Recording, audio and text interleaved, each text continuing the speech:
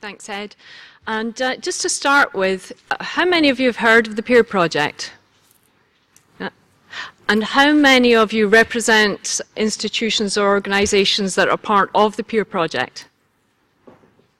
Yeah, so we have a few people around the room who are also associated with it, so you can target them later with questions as well. Okay, so the Peer Project's investigating the effects of systematic self-archiving, the effects of green open access. Now,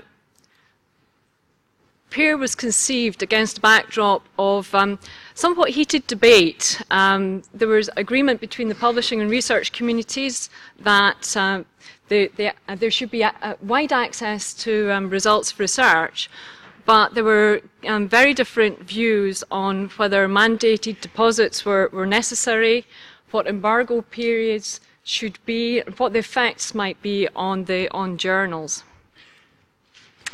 So Peer was started with the objectives of monitoring the effects of this large-scale systematic archiving. It's an experiment and involved the creation of an observatory of repositories so we could actually measure things.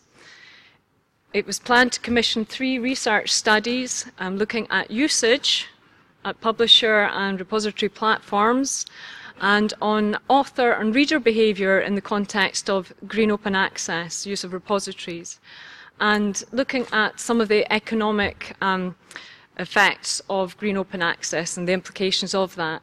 And one of the key things about Peer is that it has been a collaborative project representing all the stakeholder groups involved in scientific communication. So the project itself was initially planned to last for 3 years, but you'll notice in the first line there's a 9-month extension. Now that is actually very important because the extension was required because this was much, much more difficult than anybody had ever imagined at the outset.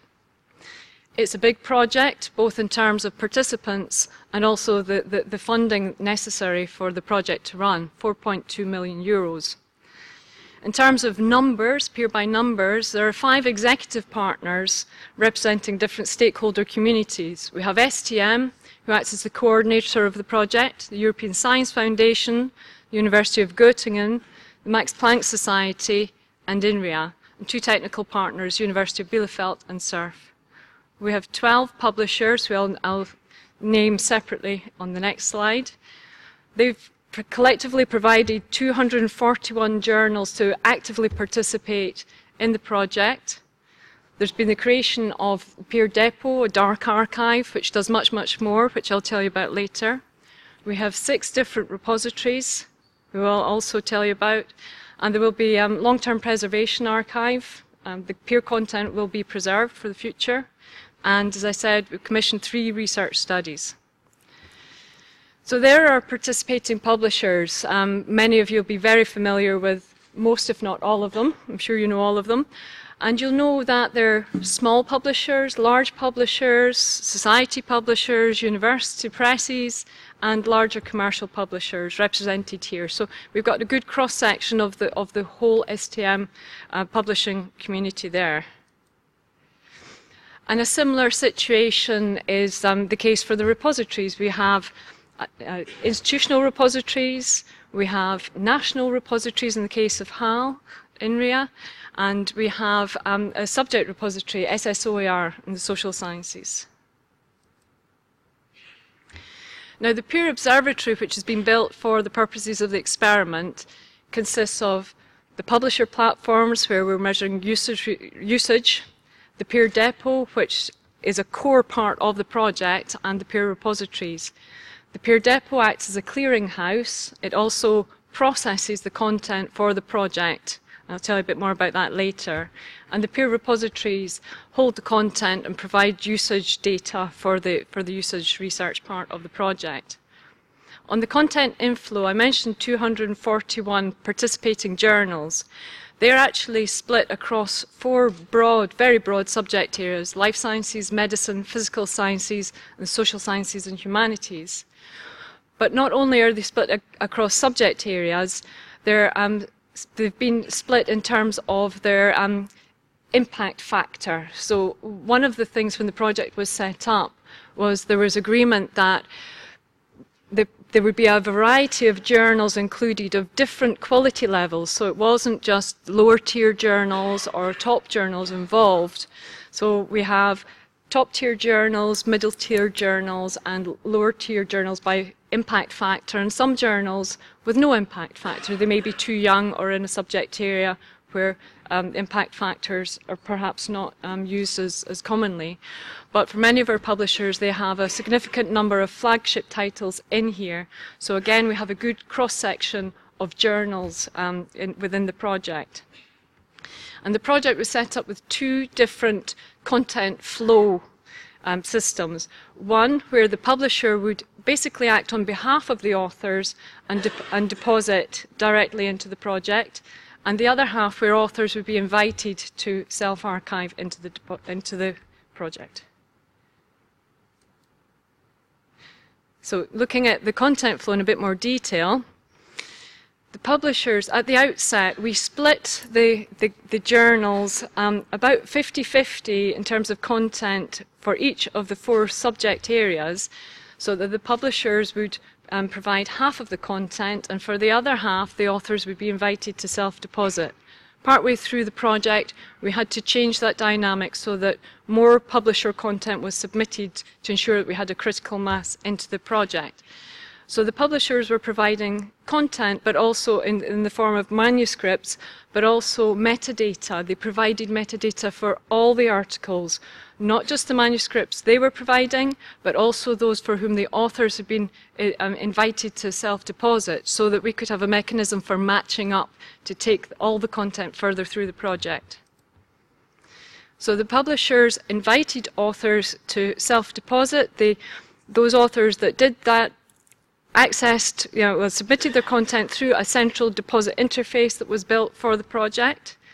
All content went into the peer depot, where it was filtered for EU content and then sent out to the various participating repositories. So overall, that's the observatory, the peer observatory. In terms of content volumes, the content feed essentially stopped late summer, early autumn last year, by which time the publishers had provided about 53,000 manuscripts into the project for filtering for EU content. And as you can see, the bright yellow line there shows the total number of EU manuscripts, but some were still awaiting metadata. Others, the middle orange line shows that the manuscripts and all the metadata was available, and they were being held under embargo before being sent to repositories. And then the dark orange content, that shows you what was sent out to repositories by that time. So you can see the increase from the start of the project. Feed started late 2009 up until the end of the content feed in autumn last year.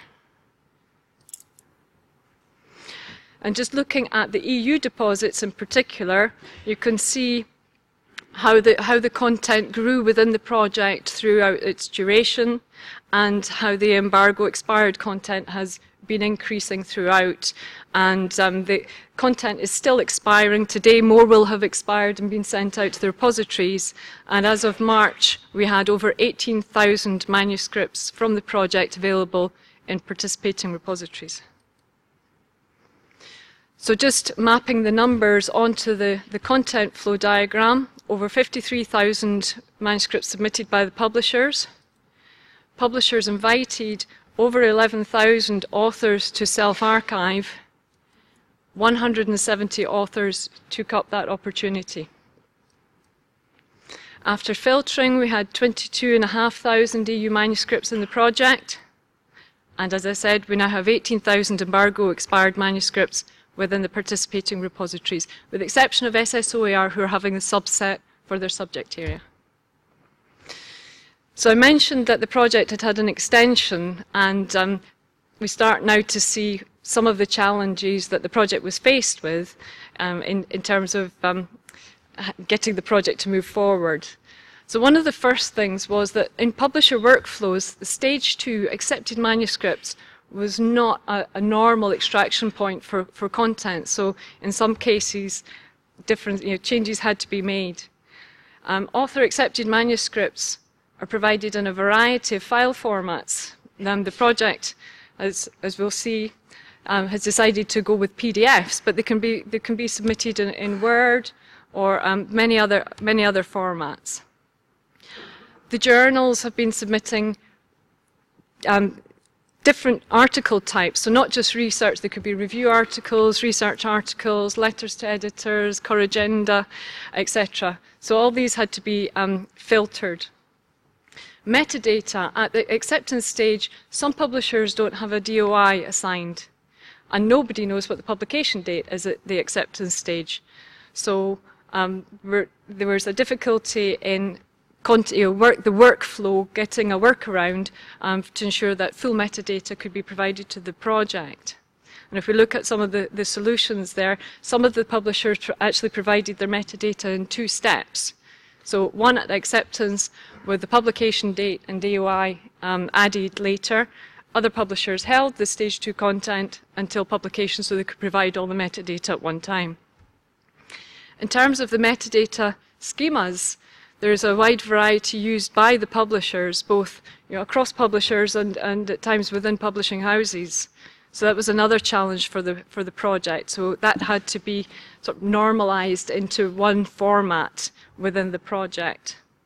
And then although all the publishers provided a core set of mandatory metadata, some of the repositories wanted to have additional information such as volume, issue, page numbers.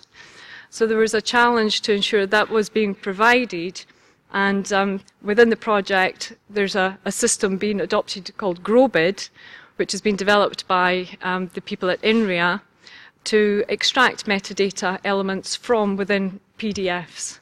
So that's one of the interesting technical outcomes from the project. Similarly, for the repositories, there were additional challenges. Different repositories have different metadata requirements. I've just given one example.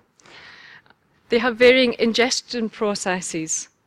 They had to work out how to host the peer content because it's different to what they're normally used to, especially if they're an institutional repository. Many of the repositories weren't configured for accurate embargo management, even if they had a system to essentially manage embargoes without knowing the accurate publication date and the embargo period, they couldn't do it correctly.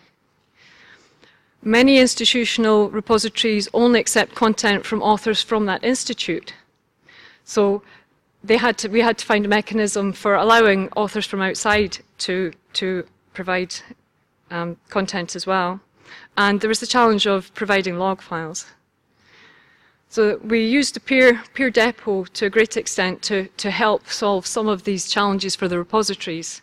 And the repositories themselves also changed systems within them, much like the publishers had to do to be able to adapt to peer. And we had some other challenges. Now here's what's happening in the black box of the peer depot. I won't go through it in detail, but it filters, it processes, it changes metadata schemas, and manages embargoes.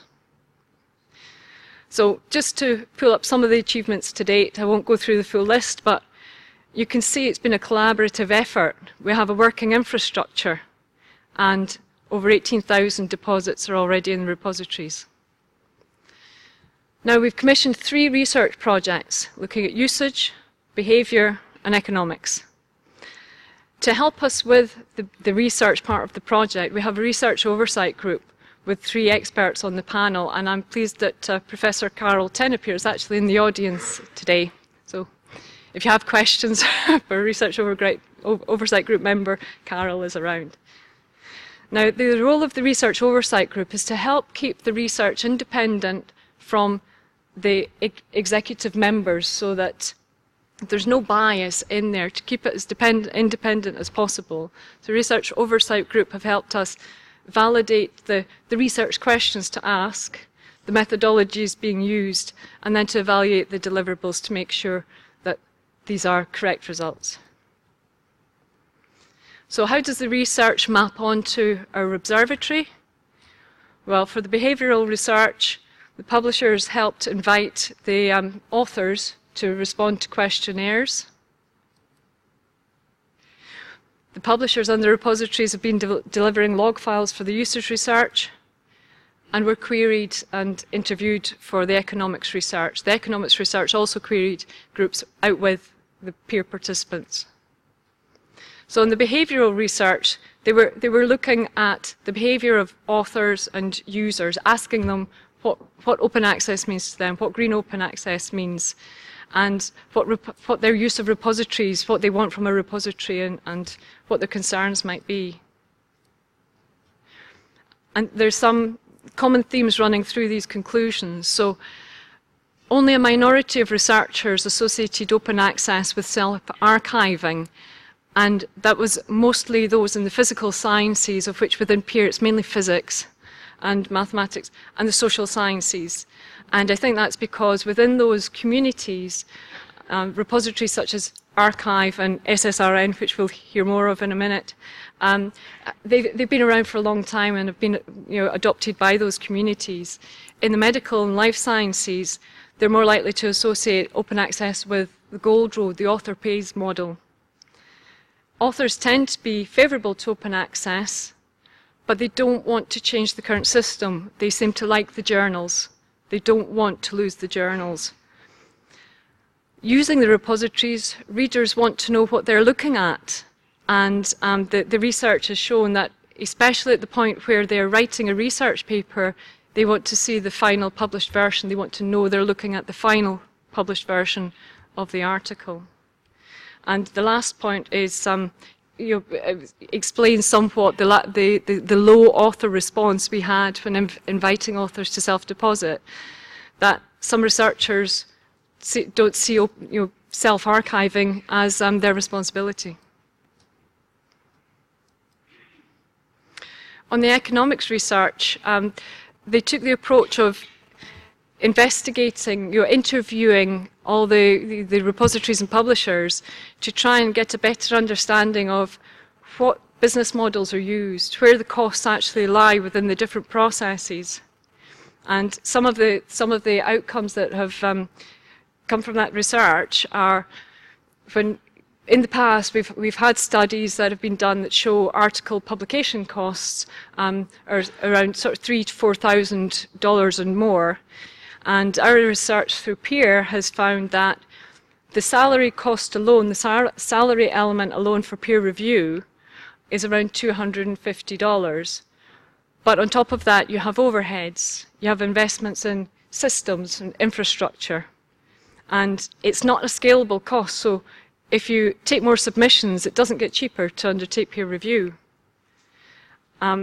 Looking to the production part of publication, your costs range from $170 to over $400 per article, but not counting overheads. And then when you look at the platform costs, maintenance alone annually can cost between $170,000 to $400,000 a year. Now that excludes setup and development costs, which typically cost hundreds of thousands of dollars a time. Now I'm aware that within peer, at least 4 publishers have changed platform within the last 2 years. So there's substantial costs involved in the platforms being used. And looking at the business models and the market that the publishers and repositories operate in, repository costs, they're often sunk within library costs or institutional costs. So there are real costs associated with repositories, but they might not be easy to identify. And both publishers and repositories have to compete within a marketplace. If you have a critical mass of content, you need to build a critical mass of content, but then on top of that, you have to be providing services to make it useful for your end users. And I think our next talk will tell us a bit more about how a repository can be successful in that marketplace. All the results from the research, behavioural and economics, are available already on the Peer website. The usage research is still ongoing. It's the first large-scale comparative collection of article level of usage data. It's looking for trends at the publishers and repository sites. and to see if we can understand a bit more whether new usage is coming in or whether it's a migration. There will be two main reports come out of the usage research. There will be a core measurement done over a 12-month period, looking mainly at a 6-month section from March to August last year. Now, we don't have the final results on this, but the preliminary indicators are that it's showing a 5% migration from publisher platforms to repository sites. And we hope we'll get more information on whether that is common across the board, whether it's increasing, decreasing, stable, once the final research is done. And to check the results, we also have a randomized controlled trial. We couldn't do a random selection of content on the way they feed into the project because of technical difficulties. But what we did was suppressed half of the content randomly selected at repositories to undertake further usage research to check that there were no effects, that they were true, so the research results will be true research results rather than other effects taking place there. The usage research, plus much more about the project and discussions, a multi-stakeholder discussion, roundtable discussion about the project results, is going to take place on the 29th of May in Brussels.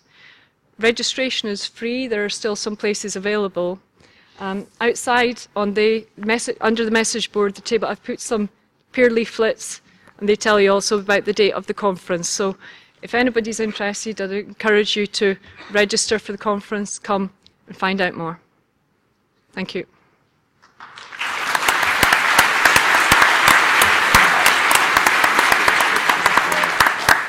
Great. Well, you have time for any questions?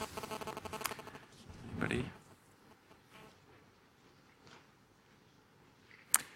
Any questions? I have a question.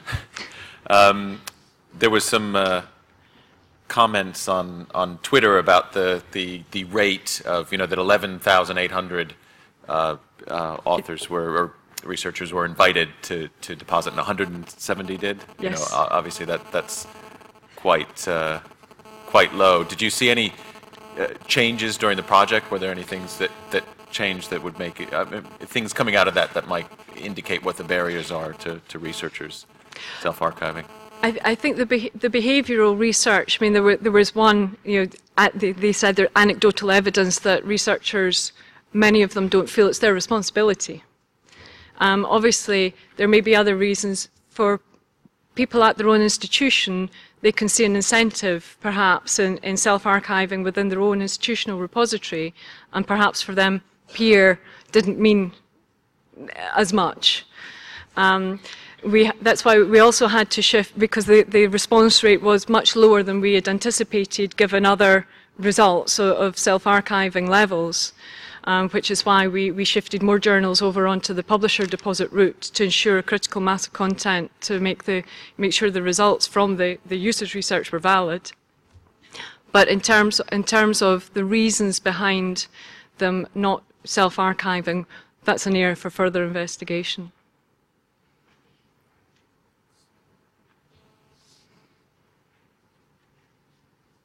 Okay. If there are no questions, then thank you very much, Julian. Thank you.